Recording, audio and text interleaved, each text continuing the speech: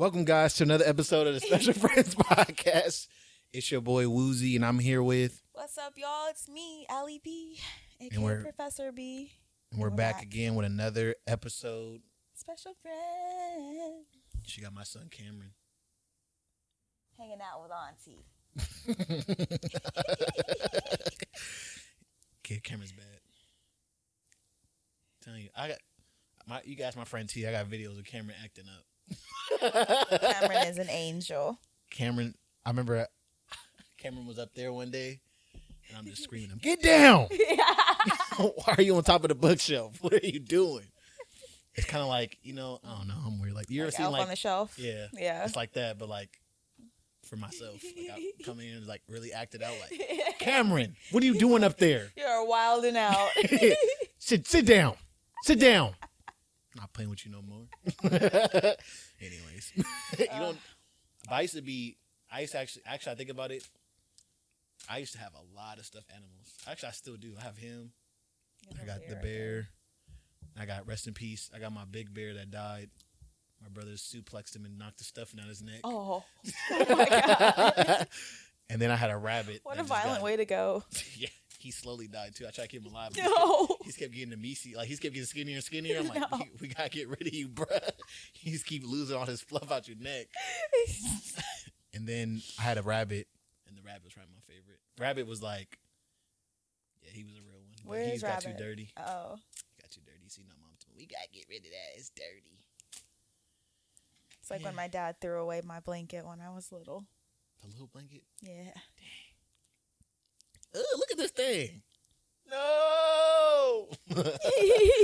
Not the look. I remember that day like it was yesterday. But I wanted to ask you, one kind of just get right into it. Like, Okay. how you feeling? How's your week? My week. How am I feeling? I'm feeling great.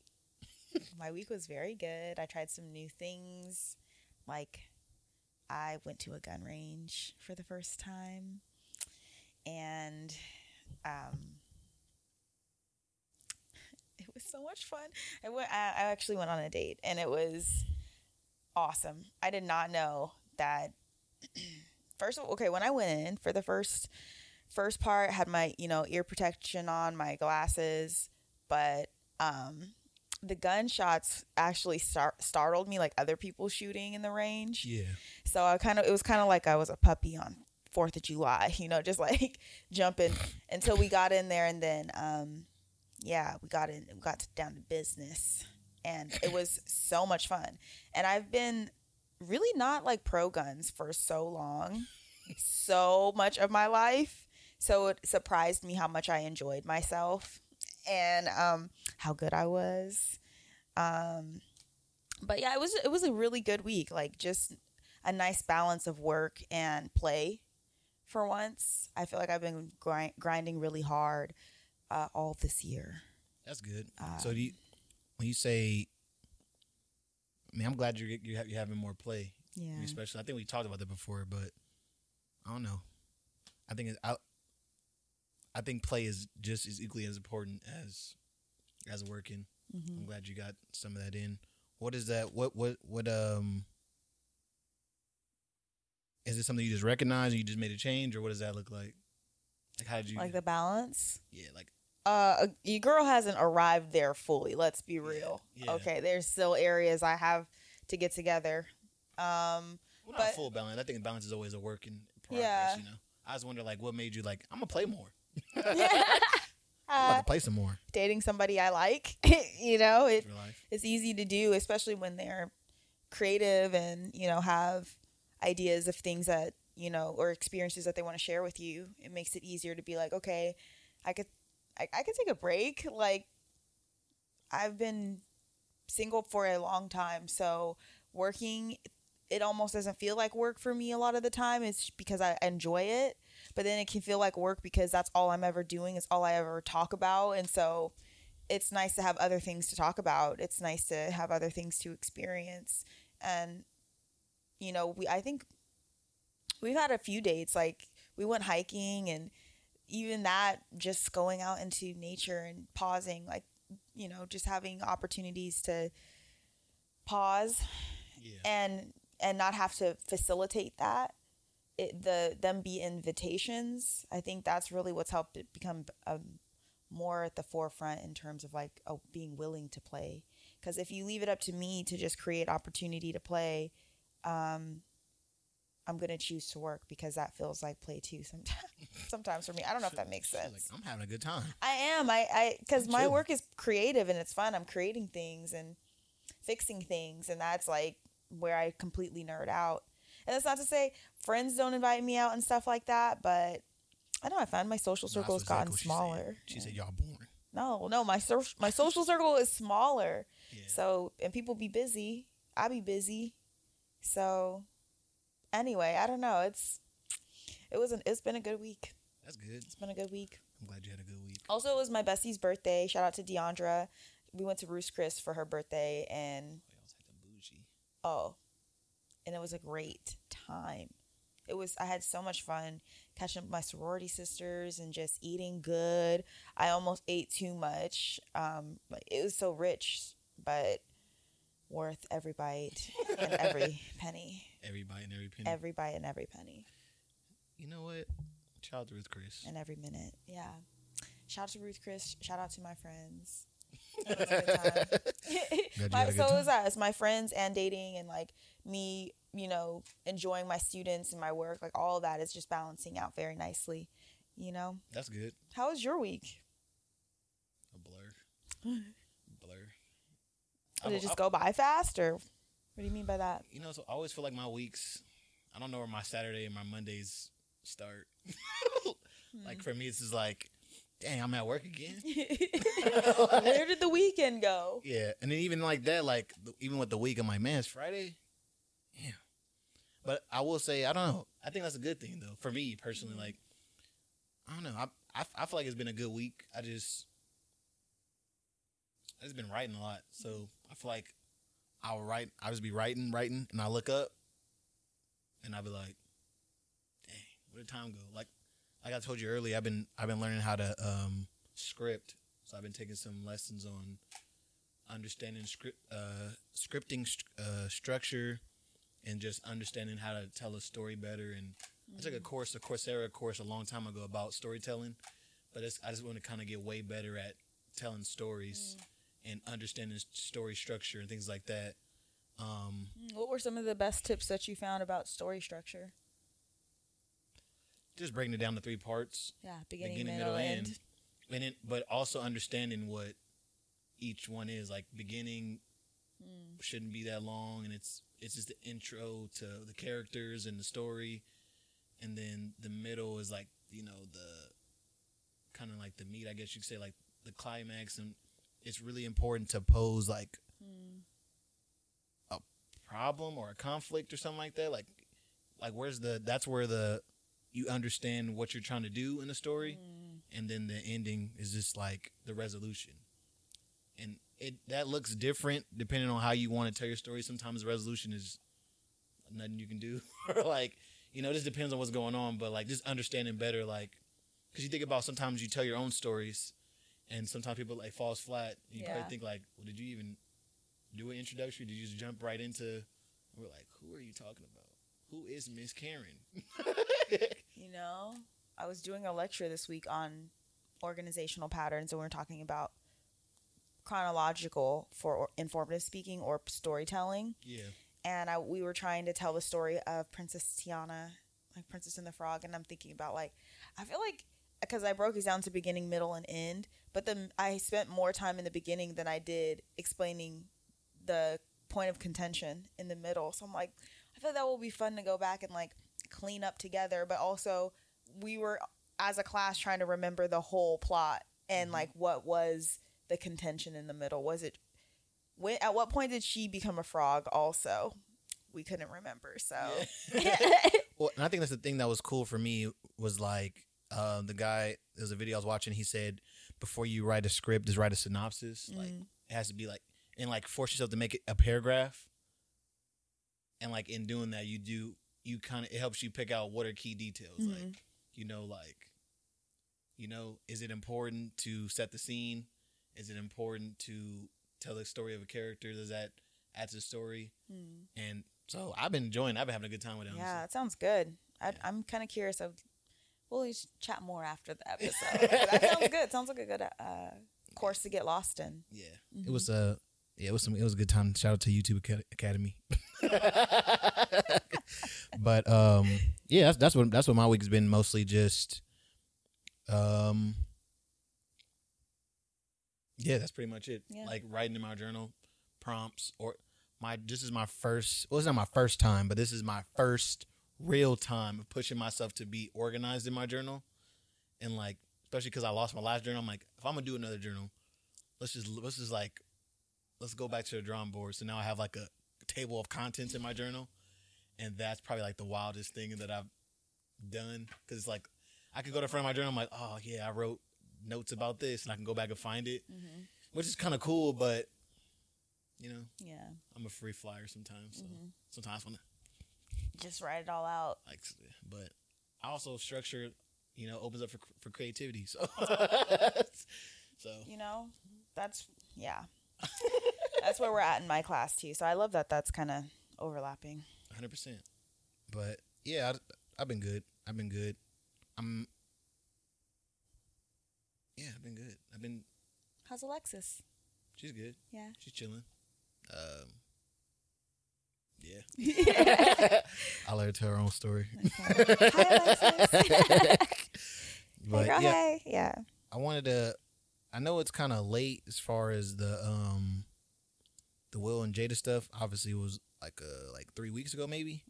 But we brought it. It came to our attention about the social media posts, and I know it's kind of weird. There's no segue there, but I don't know. I kind of wanted. I know, right? But I don't know. As I was just looking at it in the notes right now, I kind of wanted to talk about it because I thought about it more, and I just don't ever want to be a celebrity.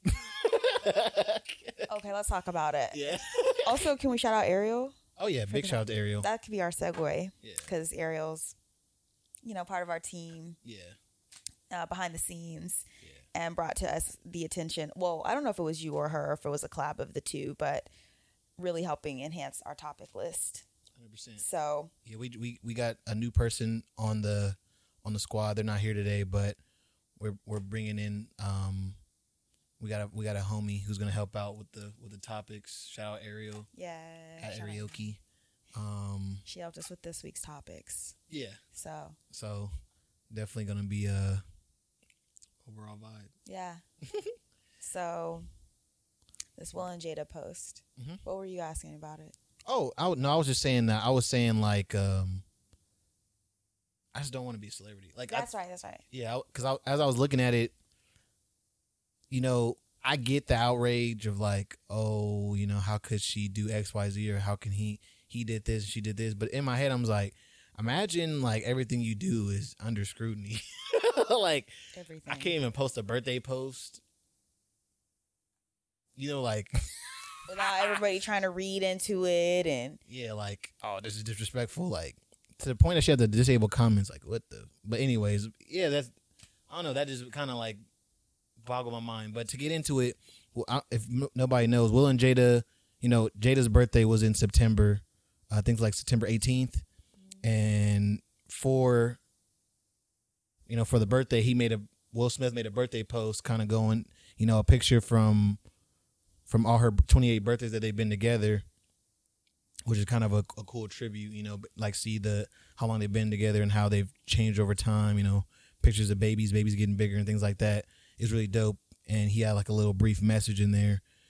And, it was heartfelt, but I guess the internet got in a tizzy because 2 days later she made a post about, Tupac, the infamous Tupac, and how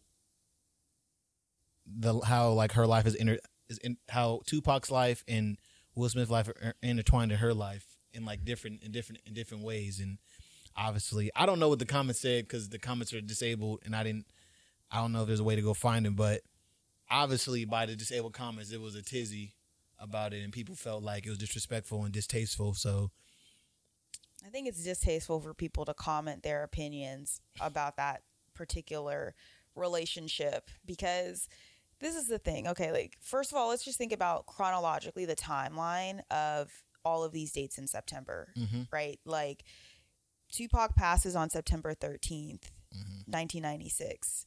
However, Jada's birthday is September 18th. Will's birthday is September 25th. That's all within a week's time of so many different major events. Yeah. Birthdays, death dates, or death anniversaries. For people to be so indignant on what's appropriate and what's not appropriate for Jada to post, I just think that's what's out of pocket, because at the end of the day, it's a week of, or almost 2 weeks of, moving between gratitude for life and grief over loss of life. Yeah. You know what I mean? So for Will to be able to post that makes sense. Like, of course he can post a happy birthday for Jada around the 13th or the 18th when her birthday is. But just 5 days before that, she's grieving the loss of one of her greatest friends, you know. And it's not just 5 days of grief. It's your life to grieve. So I don't know that Jada's birthday feels like a happy time for her, you know, or even that Will's birthday feels like a happy time for her when she's still grieving, you know, somebody else. I don't know. I just have empathy for that. Well, and I think you're right to do so. I mean, it's weird to tell somebody that it should be over it, especially when you realize, like, I know there's assumptions that she dated Tupac, but they never officially they dated. They just really had a close friendship, from what we understand. And I think that's another thing when it comes to like the internet and media, things get lost and people thinking like, oh, this is her ex. But like, if this is her best friend, like, are you going to be mad? You're mad at her for grieving her best friend's loss after her birthday? Like, and then including that me and him were singing Will Smith's song and never thought I would see myself with him, you know, like, I don't know. Like, or it's like somebody who's been married for a long time who loses their partner to like illness or some unexpected passing and remarries, but always loves that person. Like, it doesn't matter if it was romantic, if it was platonic, really, it's not our business. But the fact that they loved each other is real. And for us to, I don't know, downplay that in the name of marriage, I think is short-sighted, and it lacks compassion and empathy in the way that I feel like the world really needs. So, yeah, I don't know. I guess neither of us really be on the internet like that 3 weeks later to have these comments, but I still think that they stand, because I don't know if Jada commented on Will's post. I don't know that she had to, or even if she did, if it was worth like critiquing, but I don't think it was anybody's place or business to say anything and like create more drama for them. Yeah, and that's what I said. Like, it's one of those things where, I mean, like you said, I guess my question, what was she supposed to do? Not post about Tupac? I don't know. Like, you know, like, damned if she does, damned if she doesn't. Yeah, and it's not like, I don't know. Like, I get the initial thought. We aren't surface level beings. Like, if we were surface level always, then it makes sense. Like, okay, like, you're married, you need to not talk about another guy. But it's like, we realize it's not how it. Like I said, Will still has a relationship with his first, I don't know if they got married, but his first baby mama, at least, if it's not his first wife. Like, they have a blended family that way. So it's like, well, so that's okay. Anyway. Yeah. So that's okay, but it's not cool for Jada, to still be grieving over Tupac. Like, yeah. It's so long ago. Like, get over that. Yeah. That's so funny. But yeah, I don't know. But that's what I was saying. Like, as far as being a celebrity, like, bro, just like, can you imagine? Like, can you imagine going through being a human and it's like, it's being scrutinized, like, ew. Like, you're still upset about something? Like, you should be over that. Well, because it didn't happen to you, motherfucker. Like, you know, like, I don't know. Like, yeah, I don't know. I feel like there's, a way in which being a celebrity, you have to have very thick skin and truly not care what people think about you. You really have to be set in, like, knowing who you are and believing in that version of yourself and protecting that too, because it's easy, I think, for that to be for you to to be challenged in what you know to be true about yourself, for, you know, people to critique those things and make them seem like they're not enough. But there are celebrities out there that I think are doing the best they can to protect and preserve the authenticity of who they are, and those are ones I can appreciate. But to your point about like wanting to be famous, I do appreciate like the privacy of being a regular person. Yeah. You know, if there's going to be any critiques, it's like mainly my boss, my students, my family, myself. Like people who not actually the world have like some insight on how I'm actually living my life. Yeah. Like, you know, like that's like my thing. Like it'd be different if it was like, you know, like I think the only time there's a pass, and I don't know if this is true, but this is how I feel, is like if you want to judge somebody on like a reality TV show, because it's like kind of like almost if you believe it's real, like almost all that's out there for people to digest. So, you know, like Kardashians, you know, we saw all the stuff that goes on. If you want to judge them, okay, cool, because you got a pretty good basis for that. But they also open themselves up to that. Yeah. But somebody like who you might get a glimpse of, like they're not dating no more. He wasn't shit. She wasn't shit. It's like, what? Do you think Will and Jada just opened themselves up to it since they're celebrities, though? I think they opened themselves up to it when they started to work on their personal brands, and not on purpose. It's just what happens when they were out the way. We weren't, even though people had their ideas, we didn't really care. Yeah. But now that we see you a lot more often, the questions start to come up, and then it's like the social media pages, the red table talk. Yeah, exactly. So I don't know. It's pretty. Have you ever like been a judgmental of celebrities before? Yes. Yeah. Yeah. Yeah. I have, and I feel like over time, the ones I've been most judgmental of, I've come to try to understand a bit better, and I'll go through like moments where I feel like, okay, well, I could really understand them, and then I'll be exposed to another side of them. I'm like, wait, my initial analysis, like, I don't think that people should.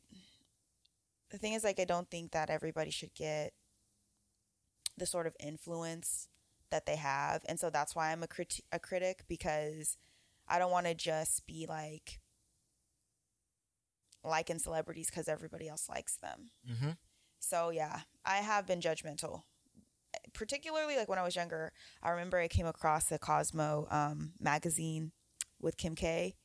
I feel like I've told you this before, but I came across this Cosmo magazine. I think I was like 15, and Kim K did an interview, and it laid out her responses. And one of the questions was, tell us one thing that no one would ever guess about you.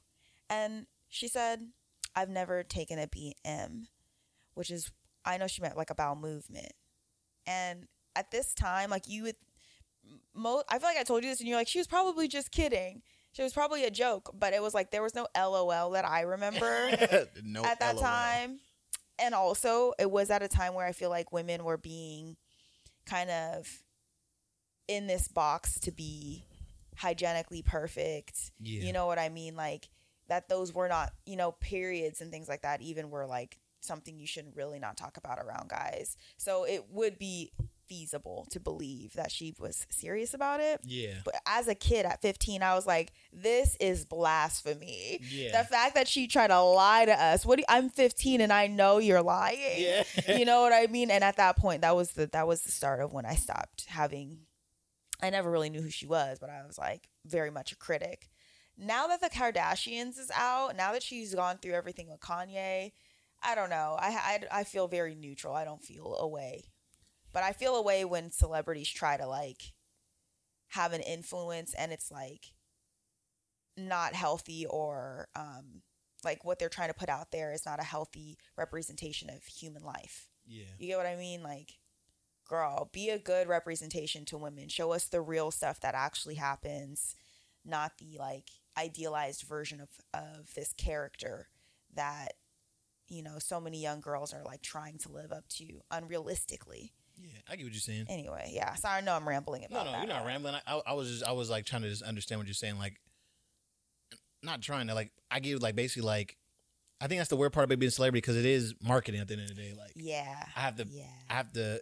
You know, she wants to market herself as like least at that time, as this perfect person, like a perfect vixen, I think is really what she was going for at that time. Yeah, so it's like, no, I don't go to the bathroom. I've never been musty in my life, and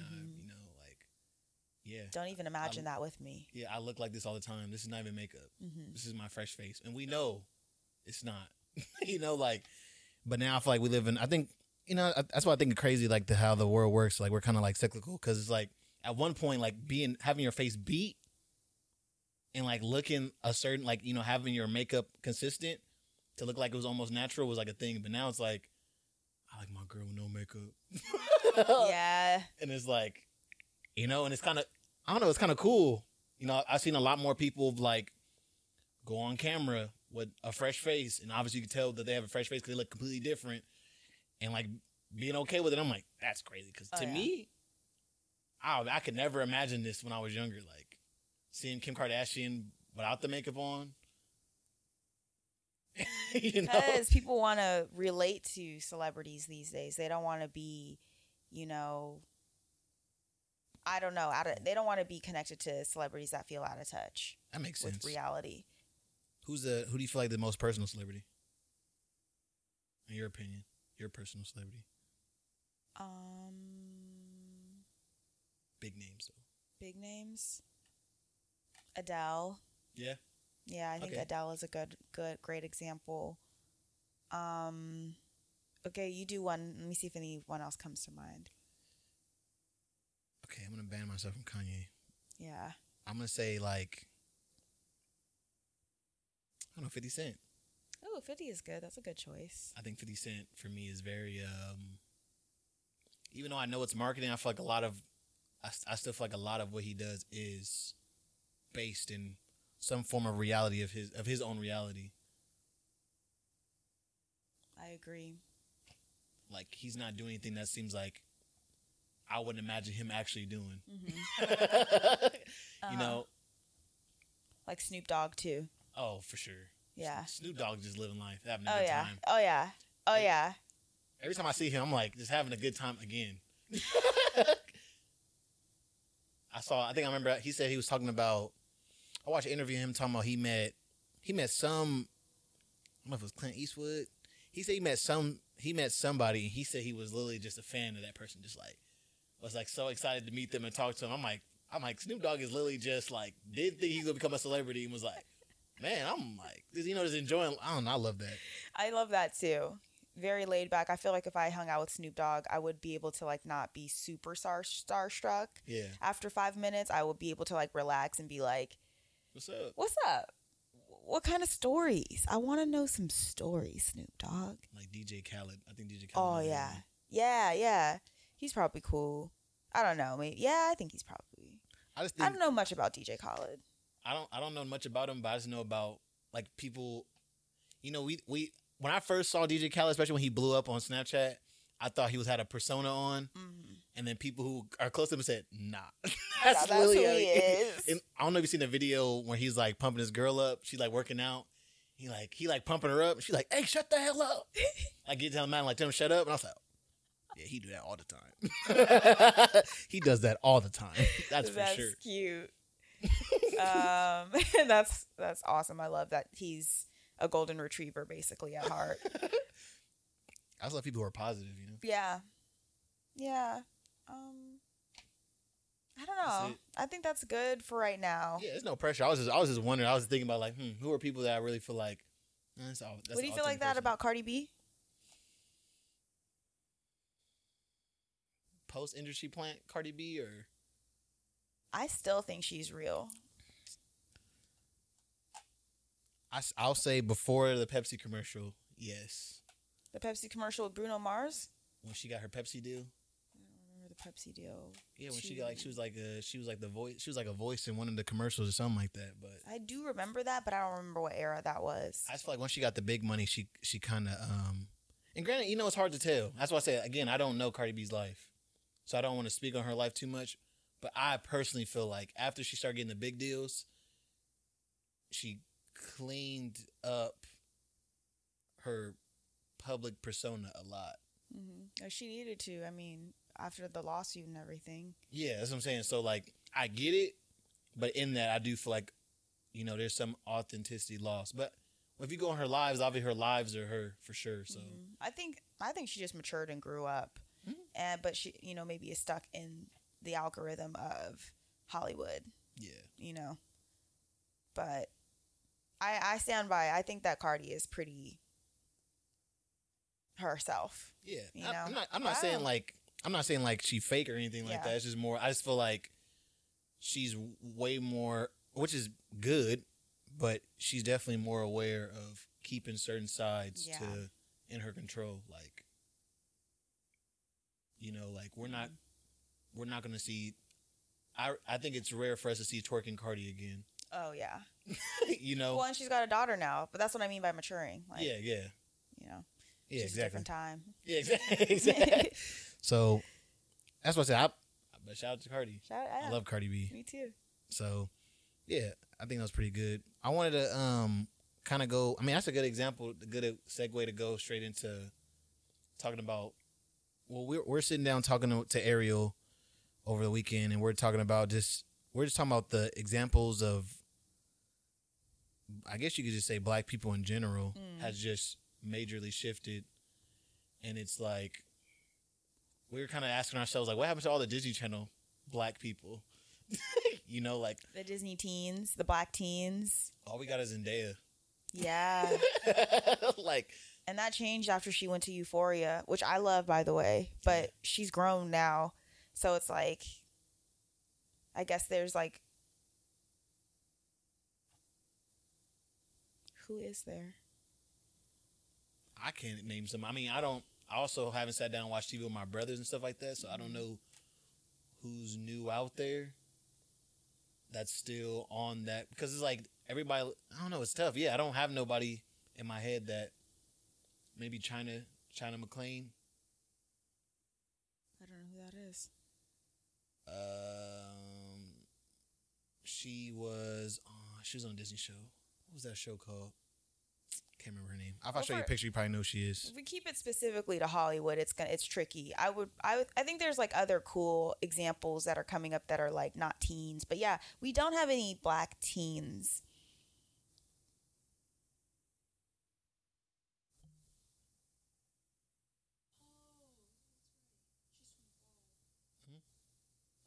I do know who she is.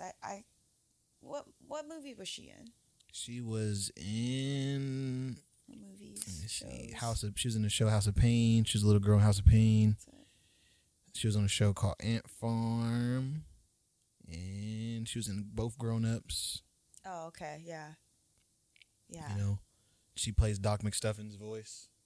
So I haven't watched Netflix in a while, but it does feel like even like teen like entertainment is still very like explicit in terms of like exposure to topics of sex and drugs. And I guess that's what teens are going through these days.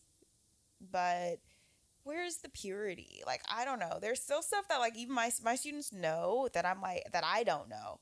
And I'm like, is that what's hot and trending in terms of conversation these days? Is like vulgar stuff, and I don't know. I feel like sex. I think the problem, because this is what I'm thinking about in my head. Like, I just think the access of information is such a beautiful thing, but in the access of any information that you want, like example, we were talking about before we got on, and I don't know if it's going to be in here after post, but we're on WikiFeet. Like, you know, going down the rabbit hole, WikiFeet. Like, oh yeah. imagine like a kid going down a rabbit hole on anything. Yeah. You know, like, you know, you see a girl shaking something and you just write it, you type in there, girl shaking butt. And then you find out there's a word titled twerking. And now you go into, you know, you start going through oh my gosh, yeah. And you start going down a rabbit hole of like what that is and what that evolves into. So I feel like we were just, you know, like our moms and dads was Google. So if we heard a word, it's like, hey, mom. Yeah. And that shit gets shut down immediately. That's so true. Where'd you hear that from? You wrapped it by your shirt? Where'd you hear that from? My uncle told me about it. I didn't know what it was. Or they would gatekeep if it wasn't ready. If it wasn't for you to know about it at that time. You'll find out when you're older. 100%. And now you'll find out when you're older. I mean, there's explicit warnings on YouTube's and videos like this material is reserved for 18 and up. But who's to say a kid can easily say, yes, I'm 18 and not be. So there is much less of that filtering today. But that's the question that I think a lot of people are posing right now is like, do you feel like there needs to be more filtering? I think so. I had a student who did a speech this week on this prompt I have called Unpopular Opinions. And her unpopular opinion is that kids under 18 shouldn't have social media. That's what's up. And I was like, I don't hate the idea of that at all. Yeah. At all. Because just that, coming into figuring out who you are and what it means to even be a kid. I feel like all of that should be focused on at school and in the family. Like, experience it. Don't just create social media pages to try to capture it. Just experience it. Well, I don't know. I don't know if that's fair, but I think I definitely agree with her. But the way that I thought about it is actually so funny. What were you thinking about? I'm thinking about because I hope my girlfriend she's doing a thing on what's the word, the dependency like cell phone dependency in teens and also in adults, but it was specifically gauged towards teens, and it was just talking about how we have access to our phone 24/7. Like they said that they did a study in 2022, and they said they interviewed teens, and 46% of teens said they're on their phone almost constantly throughout the day. I think 48% they asked of the girls, 48% of the girls said they're on their phone almost constantly, and of the boys, 43% on their phone almost constantly throughout the day. And that's just being on their phone. That's not even talking about the dependency part. That's just knowing that throughout the day, these people, whether they're dependent on their phone or not, they're on their phone constantly. Yeah. And because I think about social media when I was younger, because I was thinking about when you're saying I had social media when I was younger and I wasn't. But I think about the dynamic of social media back before was if you had a MySpace, you could only get on MySpace on the computer. So if I wanted to post pictures, that means I go about my life, live my life, come home, and then upload those pictures to the computer somehow, and then post them. And I went to a school that had technology where you could go, you could get on the internet, but MySpace was blocked. Certain websites were blocked, so you could only focus on school. Exactly. So I feel like they had some things like that on high schools where they block access to Instagram and stuff. We found ways around it. Yeah. I did when I was younger, but most of us, I feel like we probably did. But yeah, that is, and there's this concept called adultification of children, but especially Black girls are often adultified, where they are pretty much sent on the highway to womanhood, and they almost don't really get to experience girlhood. The things that are before sex, before, love and relationships and all the other stuff that comes with womanhood. Yeah. It's not just romantic relationships, but life events. Before all of that, just being able to enjoy playing with your dolls and having sleepovers with your friends, that kind of stuff gets almost lost in the pursuit to become a woman. Yeah. For young Black girls especially. So it's interesting to also see that in media, that young Black girls, who are they striving to be like? Are they striving to be like, well, we were talking on the phone with Ariel, Sexy Red? The more you see more and more teens with long acrylic nails, being able to lay, their wigs better. I don't even know how to lay a wig at all. Yeah. And I know so many students younger than me, and I've seen teens be able to just look even older than me. Yeah. So anyway, I'm going down a rabbit hole, but adultification of young girls, it's definitely happening. I wanted to speak on that a little bit more because I wanted to ask you, I guess the question I'll ask about that is do you feel like, because So I'm thinking about like when you're talking about like I think about when I was younger, how I grew up like like sister couldn't wear makeup, things like that. Like things were off limits till a certain age, or whatever. So that they feel like we were ready to experience whatever. Do you feel like there's less of that? Does there need to be more of that? Because like you said, when I think about acrylic nails, my sister didn't have acrylic nails when. Like I can't remember my sister ever getting acrylic nails. Like she would go get the little paint, but you didn't get acrylic nails until I remember you graduating at least. Like, yeah. I don't know if that's still the norm. I feel like not the norm. No, it's definitely not the norm. Yeah, I mean, especially I just think about like prom, like how kids look for prom, and I'm like, man, I missed my era. Like I came up in the right era, but also like where were we? Because I had a little short cocktail dress on for prom. Like short dresses were cute just as much as like long extravagant dresses, and the way that girls will do their makeup and their hair, they look beautiful and grown, and it's like I don't know. I don't even know if I'm answering your question at this point. Well, I was just more asking like, give me a second. I got excited. Just thinking about kind of like what that was like for me in comparison to today.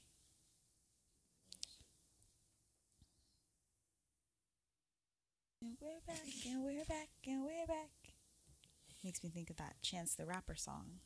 Shout out to Chance, that's my boy. But sorry about that. I had to fix the camera. But yeah, I wanted to. What I was kind of asking you about that was.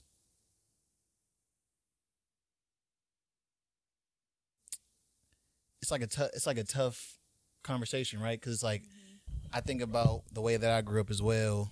I'm pretty sure you can relate to this, where it's like, or I should ask you this: do you feel like you knew more when you were younger than your parent might have knew at that time?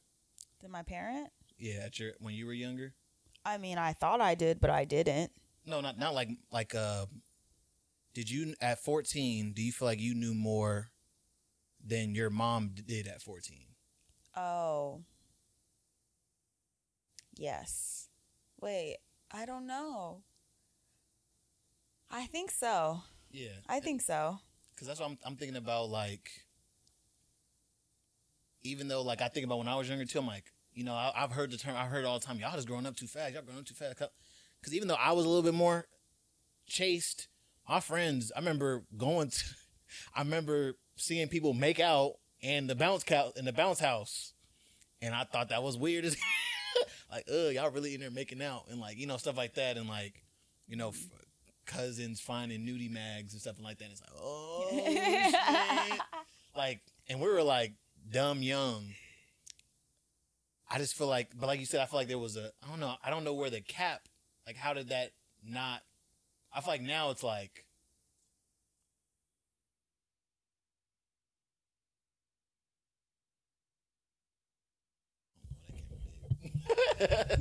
sorry. Camera tweaking.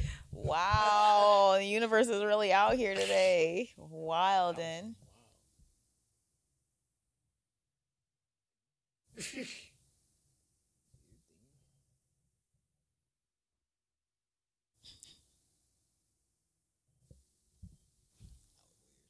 It was very weird. Like,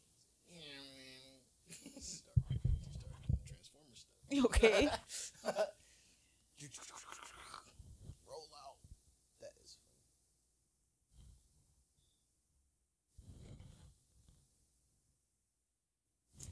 funny. Boom.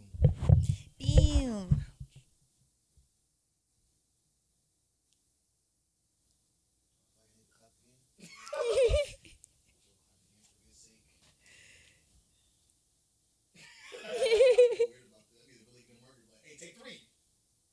It's the clapper.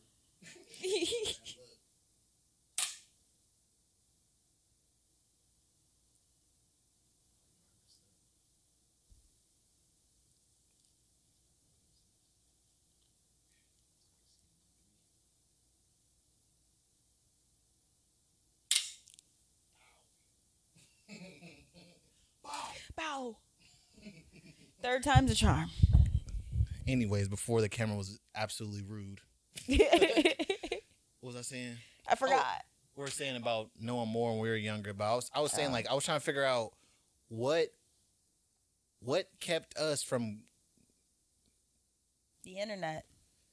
Yeah, I guess it has to be the internet. 100%. I think the access, like the complete access. Cause I think about dial-up. You couldn't get on the internet unless. I had to get my parents' permission. Yeah. It was so much more it's just everything is reliant on Wi-Fi now. Everything's so accessible. Yeah, even like your homes, like Alexa's being in the house, and you can just ask Alexa questions. If your parents not gonna tell you, Alexa can tell you. Yeah, Alexa, no, but that's I don't know. That's pretty cool. Yeah, the adultification of kids, specifically black girls, is such a complex problem. Yeah, it's like I want to, because I know it's the truth, and like role models definitely play a major role, because they only want to be like. Do you feel like it's also because we have younger parents?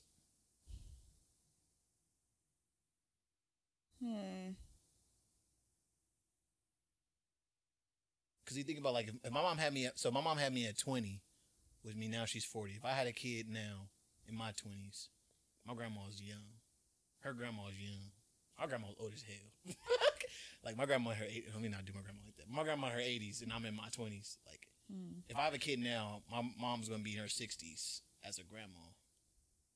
Technically, like, and that depends on just how everything happened now. Like I know people who got, like my grandma. Technically, my mom's a grandma right now because my sister had a kid, and my mom's a grandma at 40, and like when he gets in the tens, she's gonna be 50.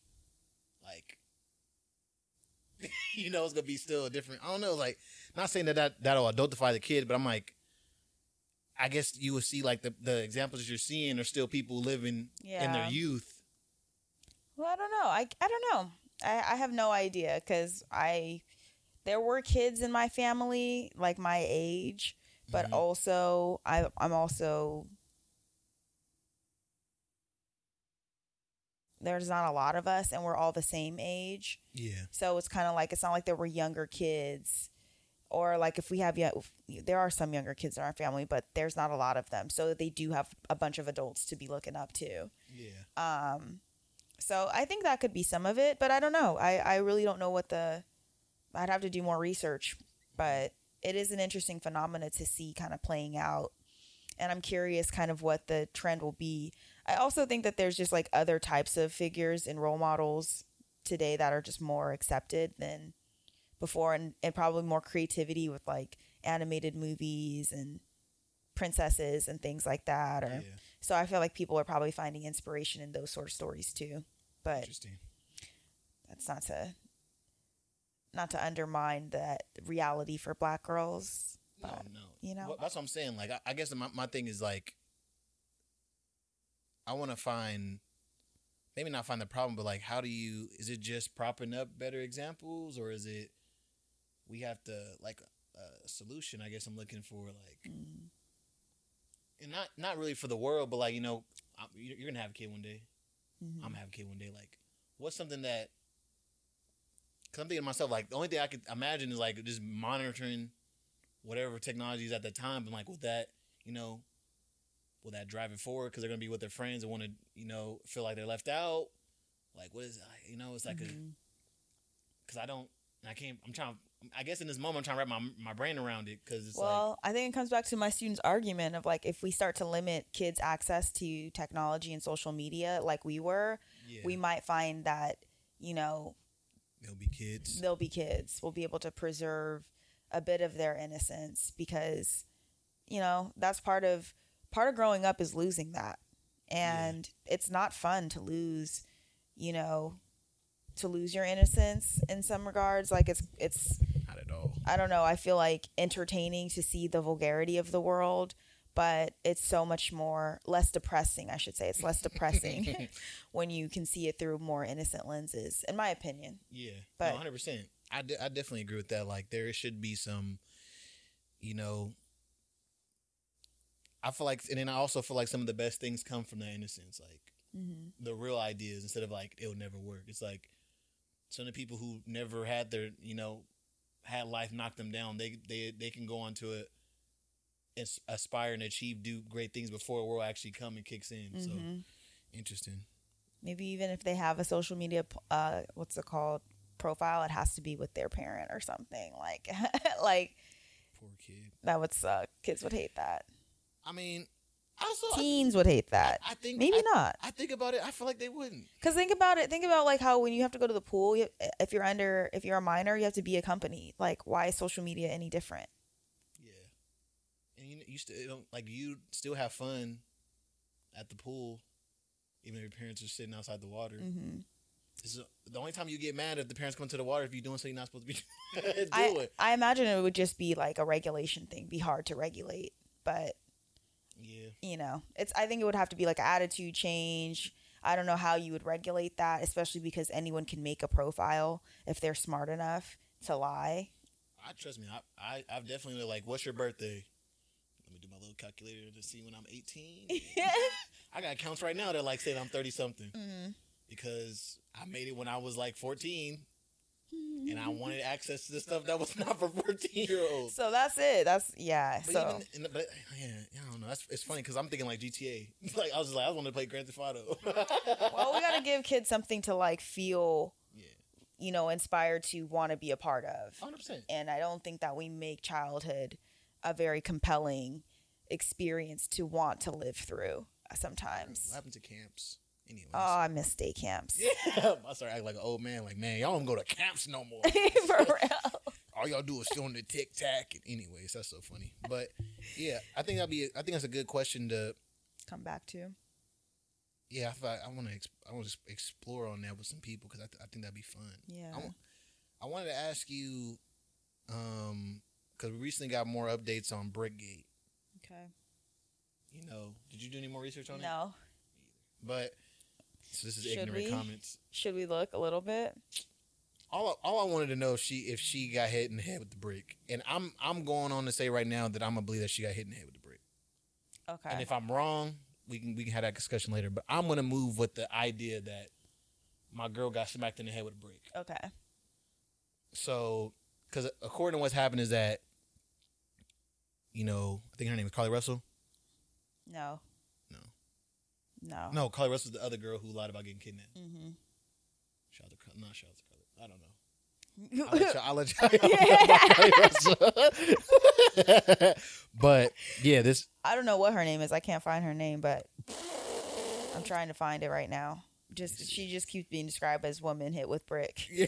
Black woman hit with brick. Okay, how about that? Black. We'll get her name. Wait. Oh, Ro Bachet.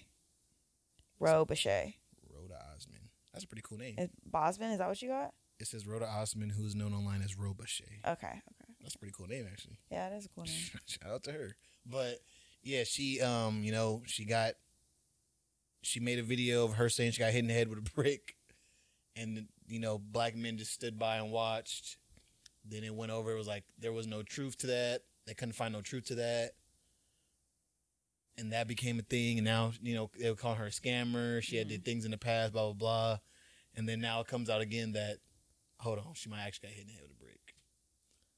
I am going to believe in this moment that she got hit in the head with a brick, because why is she fighting so hard to say she got hit in the head with a brick? If she really didn't get hit in the head with the brick, she could have just got away with it and left it alone. But, yeah, I wanted to, this has brought up a conversation about, the conversation that came up was our black women, are black men protecting black women in all avenues of life. And that's like the controversy that the black community is going in about. And I kind of wanted to talk about it ourselves because, again, whether you believe that Ro Bachet got hit in the head with a brick or not, the question still stands is that black women don't feel and are not protected, Mm-hmm. And I kind of wanted you to speak to that, especially as a black woman. Like, how do you feel about that conversation of black women not being protected today? It's tricky because I can feel that. I feel that. I do feel that. And are we talking about like within the Black community or just at large?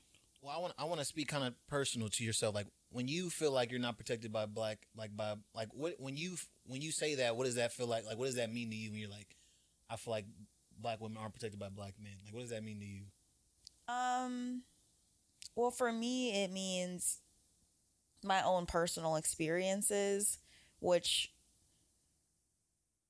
you know, have to do with being wronged and going to other Black men for advice on how to approach it, to right the way in which I've been wronged. Yeah. And them not wanting any part of that problem solving.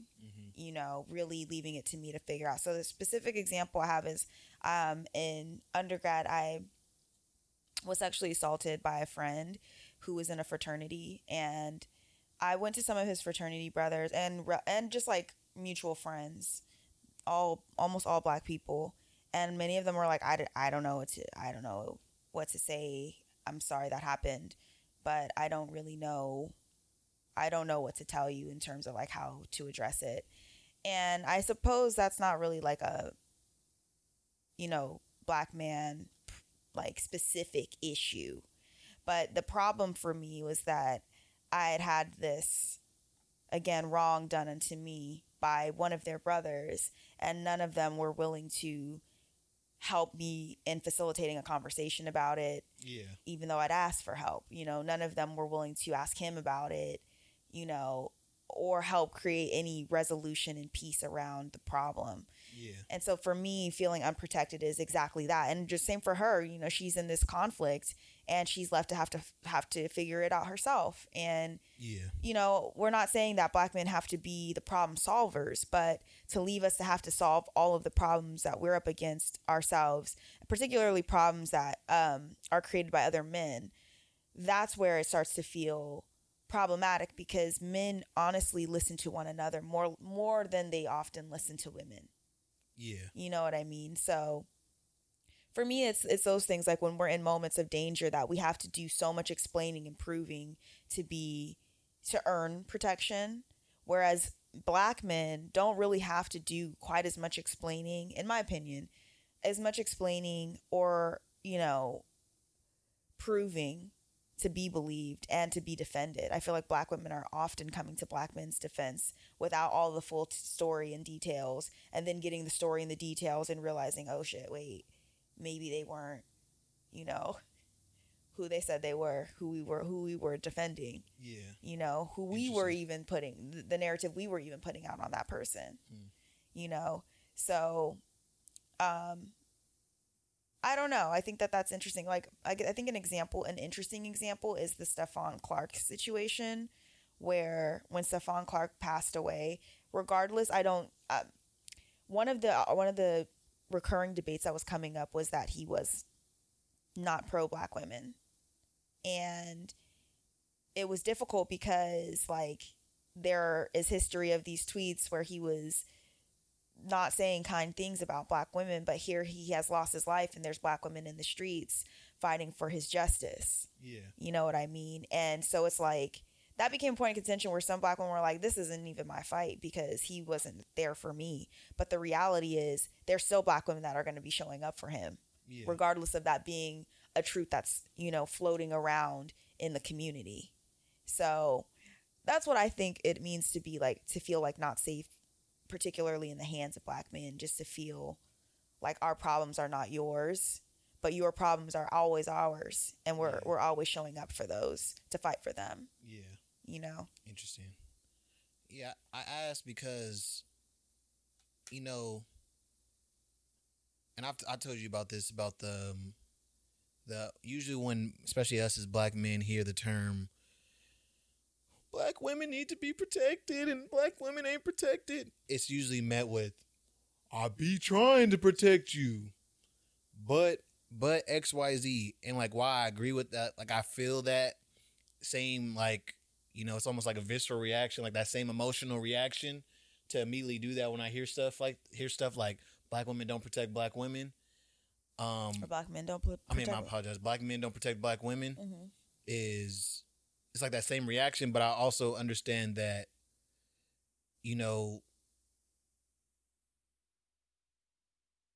if you guys are feeling this way, there's some truth to that somewhere. Like, where is that? You know, like they're not just pulling this out of thin air, right? And it's a very like it's one of those conversations that got like a lot of layers to it. Mm-hmm. But I will say, like, and I can speak specifically towards the situation, especially about the one that you said right now about the fraternity brothers. Mm-hmm. I was just talking about this in general, everybody, as far as specifically in the black community, is that I feel like black men do struggle at holding other black men accountable. And not in a fallacy way, like all black men, but I feel like I feel like we've lately have become more distant with each other, and it is a little bit more like, that's that nigga. Like, I'm not finna get involved. It's his business. Like, I got nothing to do with me. And I talked to my homie about this because, like,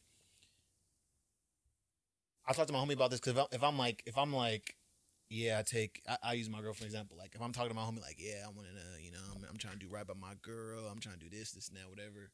And I'm setting the standard, and I'm talking to my friend about that.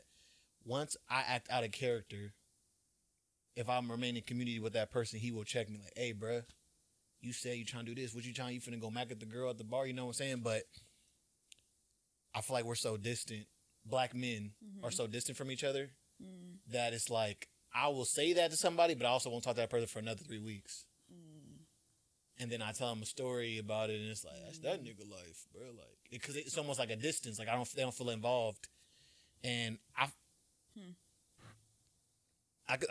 like I can speak to that scenario, and I feel like in that, inherently black, like you said, when it comes to black women, I feel like y'all aren't protected because it's like, y'all not holding another nigga to the standard, you know. Like, I know I've had the conversation before about, like, if my friend is cheating,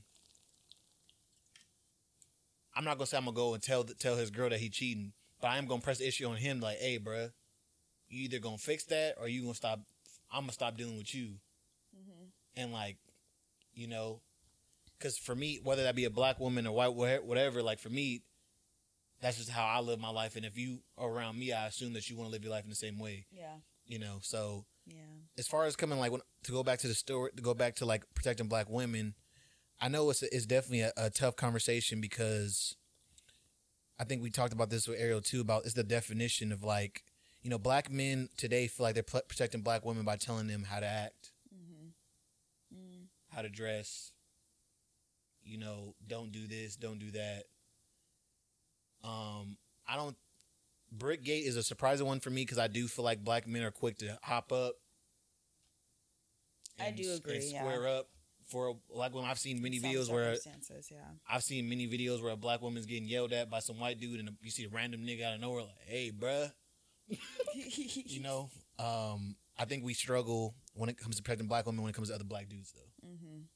Because I have seen videos of a dude socking a girl, and yeah, it'd be like a big old tizzy of a fight after, but it usually do be a lot of girls trying to jump one dude at that point, and it'd be dudes around like, what's going on, you know? Well, even I don't remember that young woman and her son who were at that restaurant, and that black dude hit her, and her son got the gun and killed him. Oh yeah. I don't remember if there were I feel like there were other grown men around at that time. Or do you remember? I would have to go back and watch the video, but I would not be surprised that there wasn't other men there. And that's what I'm saying. Like, I just don't feel like maybe it wasn't. Yeah. I feel like, and I hate to put it on the phones again, but I do feel like I've seen videos of, like, stuff happening to people on a train, like on a New York train, and you see everybody recording it happen. I'm like, so nobody finna stop the robbery? Yeah. Yeah. No one's gonna stop the jumping? Yeah. No one's gonna step in. Yeah. Say anything. And, like, that like boggles me. And obviously, it goes back to, like I said, I feel like the black community has these problems intensified, and I feel like so I agree. While I won't fully say that black women aren't protected, I do feel like men take more of a back seat when it comes to, because like you said, it's more like if you came, not me personally, but if I'm a generalized black man, if you come to me like, yeah, Najjar, that dude outside smoking cigarette just grabbed my ass, I'm more like, are you sure? Instead of like immediately going into it, you know? Mm-hmm. And I feel like that isn't right, you know? Even if it's like something like, well, look what you wearing, like it don't matter, you know? Mm-hmm. Like we had a conversation after, like, but not before. Like you should never wear. I'm not gonna go do with that. Look how you dress. It's like, you know, it could be as simple as like if a girl says something like that, hey, bro, smoking a cigarette outside, slap my ass. It could be as simple as, okay, I'm about to go have a conversation with him. Yeah, exactly. I'm about to go press him, and leave it at that. Like you ask him the questions. You don't ask me the questions. Yeah. Ask bruh the questions. Yeah. And if there's an issue when you need me to come into the conversation so we can equalize the story, then okay. But yeah, it would be so nice to just feel like they say that the only people in this world that are truly loved unconditionally are women and children. Do you think that?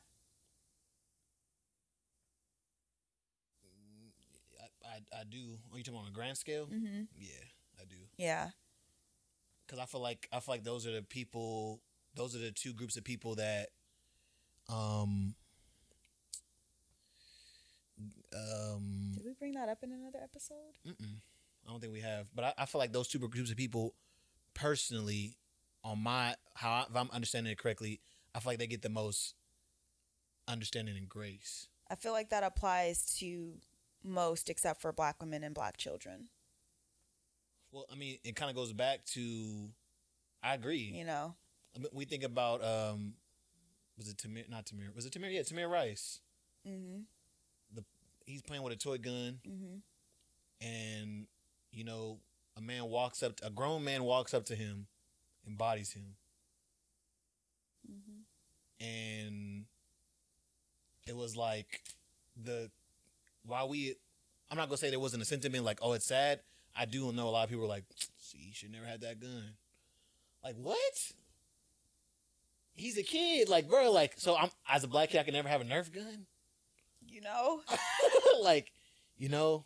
And that goes back to the adultification conversation, too. Is like, there is certain things, like, it sucks to think about as a black kid. Some things that is off limits. Like, you have to be more aware of the world being born as a black kid because you're going to get treated in certain ways, you know? And I think that's really fucked up. Yeah. And I think same thing with black women. Like, if you get upset and find yourself getting emotional, Allie got attitude. She going off. She snapping.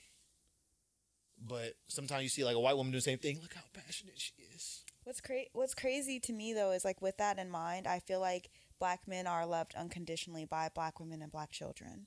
Yeah. So for this, but it's not always an equal exchange in the way that, you know, if the world sees women and children as, you know, the most loved unconditionally, but black women and black children are not part of that. But black men do get unconditional love from black women and black children. Who is there to love us unconditionally? Yeah. Just ourselves. And that's not a fair world to live in because black men have themselves to love themselves unconditionally and black women and black children. But to not receive that back is just unfair. And, you know, how we treat each other sets the standard for how the world is going to treat us as black people. So if black men are not stepping up to protect us effectively in the ways that black women and black children step up to protect black men, you know, effectively, it just kind of seems like that's a conversation black men could be having more consciously and more honestly. It's not to say that black men can't and aren't good at protecting, but we're just saying like, you don't do it enough. Yeah. You don't do it enough. That's what we're saying. Interesting. You could do it more. Yeah. Do you feel like black men don't love black women unconditionally? Interesting. Sometimes. Not as a whole. I don't know. Yeah. Not as a whole, but I do feel like you have to be, and it depends on like the type of black men that you're coming across, types of black men you're coming across, because there are many black men out there who do love us unconditionally, but there are a good amount out there who don't. And, you know, that perpetuates a lot of the pain that and suffering that we experience at the hands of, you know, our relationships with y'all. Mm-hmm. And again, but this is not to say that all of our pain and suffering is because of Black men. I just want to be clear about that. Yeah, no, I'm just more trying to get like a better perspective, because I'm like, again, I live in a box. Mm-hmm. I just have to be honest. I joke around and tell people all the time, because I'm like, majority of my friends are minorities or Black. Mm-hmm. Like I don't think I have very. This is no knock to nobody. Like I've said before, like I don't really have many white friends. I got white people that I rock with for sure, and I do have white friends, but on grand scale, I think it's like 80-20, mm-hmm. maybe, and 20 is being generous. I don't think I got 20% of my friends are white people. Mm-hmm. You know, majority of my people in my life are minorities or Black, and I know we have these tough conversations amongst ourselves a lot of the times. And maybe I need to have these conversations more about the unconditional love part. Mm-hmm. Because I'm just thinking, like, for us to be loved unconditionally, I mean, like, that doesn't. I don't know. What does that mean to you? Like define that for me. Well, I think that first starts with, like, on social media, how we're talked about. Okay. Even with the Brickgate, how Black men came to, like you said, make comments about, you know, just being defensive. Mm-hmm. It's really just being defensive instead of like really sitting and listening. And I feel like, I mean, maybe that could happen on both ends, but for me, what it would feel like is really listening and affirming what you're hearing. Mm-hmm. Because in the case, for example, with a guy that had assaulted me, there were other things that he did that I found out guys knew about that they did not tell me. And I don't know. I guess it's like, unconditional love to me looks like if it's clear that your bro has some character flaws and issues, that you're holding them accountable to that, or you're helping people to not be a victim to those things. If you could, I don't know. See, it gets tricky because then it's like, do people need to be in people's business? But well, I'll say I get what you're saying. Specific to that scenario, you're saying that, and I feel like that's I will say this to agree with you, because I do agree with you. I feel like Black men's morals compass has been off for a long time. Mm-hmm.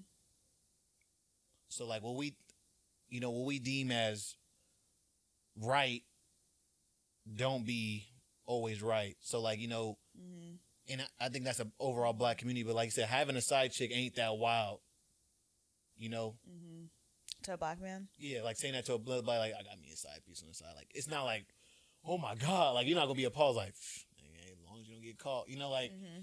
And I think when we talk about that, like we talk about like moral compass, I do feel like as a community, especially as a Black men community, our moral compass is a little bit more off. So, and I again, goes back to like, you know, in scenarios when it comes to protecting Black women, it's like that's a problem, because like you see like that's way out of line and way out of pocket.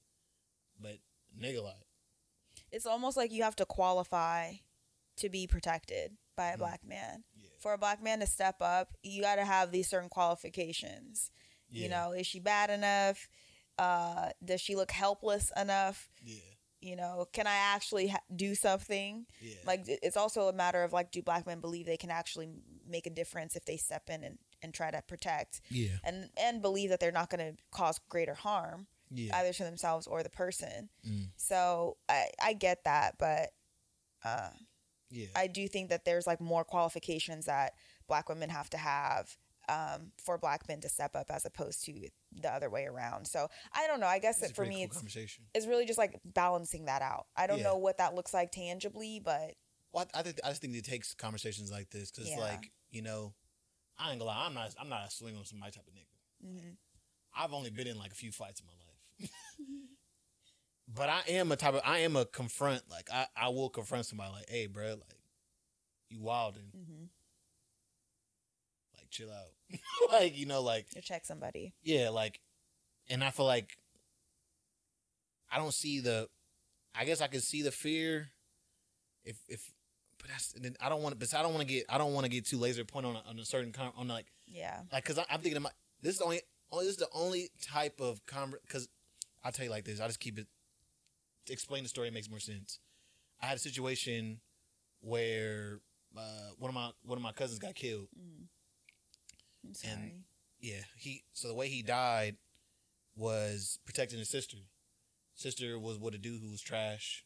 She kept breaking up the dude. He would go over there and like, hash it out with the dude, whatever, and then she'll get back with the dude. Like it was a constant cycle of that.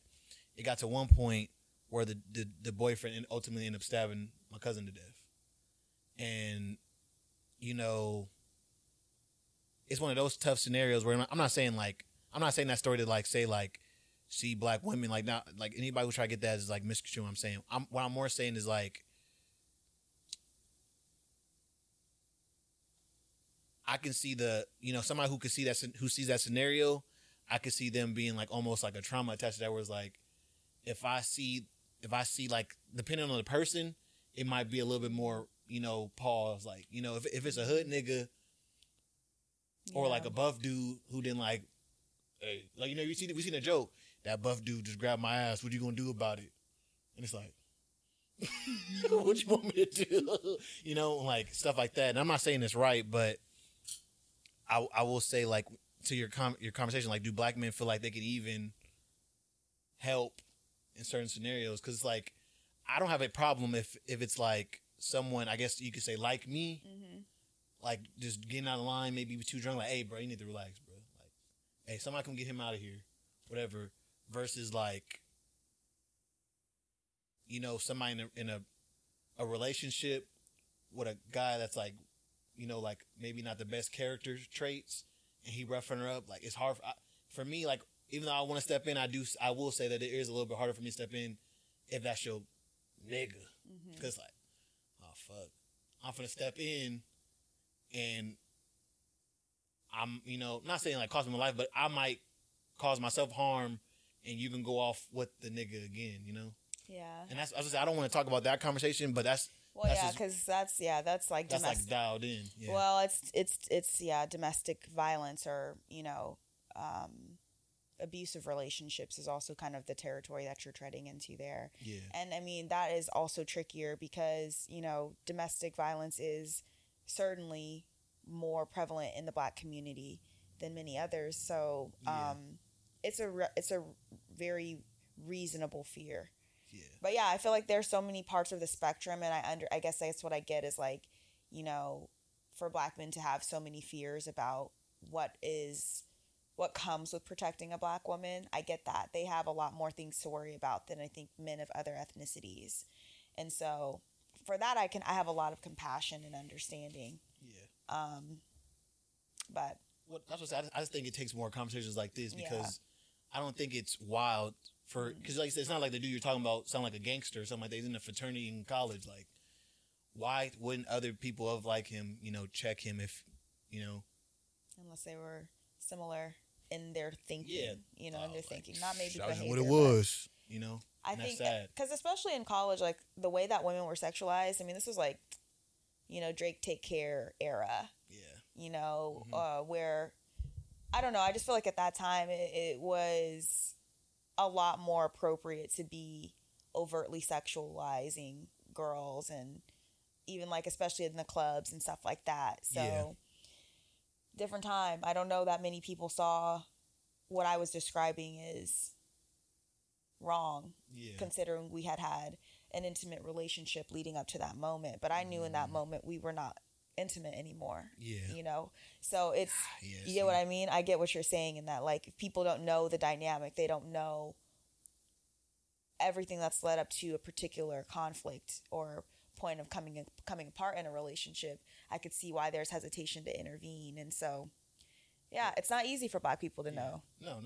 And as I said, I feel like we have to have more conversations about that and just hold each other to a higher standard. Because again, like we talked about before, like, protecting black women is better for the black community. Holding black men to a higher standard is better for the black community. Like they both work hand in hand. Like holding black men to a higher standard protects black women, you know, like, so it's like, I think we have to stop trying to, not saying you guys, but like, I feel like the conversation when we have these conversations is more like, but look what you doing. Look what you doing. You got your stomach out. And it's like, what is that? Like, what does that mean? You know, what is that? Of all things, that's what you're worried about right now. That don't change what's happening right now. So October is Domestic Violence Awareness Month, so maybe in our next episode we can talk just a little bit more about that topic. Yeah, I think that'd be a dope topic to talk about for sure. Oh, that's weird. But I did want to talk about one more thing for leave. Okay. I think we can end it on this. Okay. I wanted to. Let me pull it up. My notes. Where's my notes? I wanted to get into.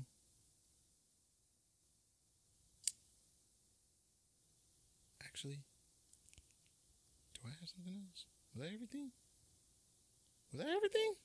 We didn't talk about Love is Blind, but was that it? Love is Blind. How there's going to be a suit. Well, a lawsuit, or there was a lawsuit, and you were saying that there's going to be a union made for reality show stars. Yeah, there was a. Basically, I believe there's a documentary out. Is it a documentary? Or are they making a documentary? On Love Love is Blind? Let me see. Let's come back to this one next episode. We don't have to talk about it. I gotta do more research on that.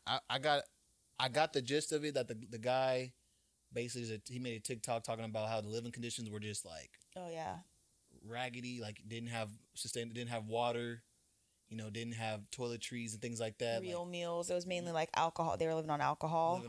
Mostly, and that became, you know, a major thing because, you know, major health concern. Yeah, exactly. So like he's suing, and then a lot of other cast people are coming to sue too because they were in, like, you know, that's not how it's supposed to be. You know what I'm saying? If I get hired, you're basically hiring me, you're not taking care of me. Well, I can't even fend for myself. Like, you're not even paying me enough. We're on an island. Yeah. Like the labor conditions need to be up to par. Yeah, exactly. Yeah. So, yeah, we're gonna get into that next week because I kind of wanted to look more into it because I think it's a cool conversation. I think it's pretty funny, actually. Yeah. And I want to ask my mentor some of her thoughts on it. She studies TV, and I'm sure she's got a lot to say about this reality TV, what's it called? Union. But check out her podcast, by the way. It is The TV Doctor. If anybody's curious, she does some really awesome talks on media and just critiquing them from an academic, but also just like very grounded, real life, constructive manner. It's looking at TV from a way that's not just like taking it in and gossiping about it, but really picking things apart from like a theoretical place. Yeah, interesting. But anyway, if you're into that kind of stuff, check it out. That sounds pretty cool. I mean, I always like a good what they call them, retrospectives now. Mm-hmm. People sit there and like break down like how they thought of, like look back on old stuff and like break it down, like TV and stuff like that. I think it's pretty like cool. Old TVs, current TV shows, and sometimes I remember she had this segment where I haven't listened in a while, but she had this segment where if you will call in, she would give you tell her a little bit about what you're experiencing. She'll prescribe you a TV show to help you kind of move through what it is you're experiencing. Yeah, that's kind of vibe. So that's what's up. It's pretty cool. She loved TV. Yes, Dr. Michelle Foss Snowden. Check her out, the TV Doctor. But otherwise, yeah, I think that's pretty much it, y'all. Yeah. Hope you guys enjoyed it. It was a, needed conversation. Yeah, I think so. I think so. Appreciate you guys as always. Do me a favor, if you guys got this far, do me a favor, like the video, comment, and subscribe. If you're listening to the audio version, please rate the podcast 5 stars. And do me a favor, share it with somebody. If you enjoyed this episode, share it with somebody. Mm-hmm. I think I've been big on sharing podcasts and people podcast clips and stuff. So yeah, don't sharing be afraid. Is caring. Exactly. Share it with people, Yeah. Word of mouth is the best thing. And shout out to Ariel for our topics today. Big shout out to Ariel and joining for sure. The team. Yeah, 100%. yeah, again, appreciate you guys. I'm out of here. Yeah. Peace.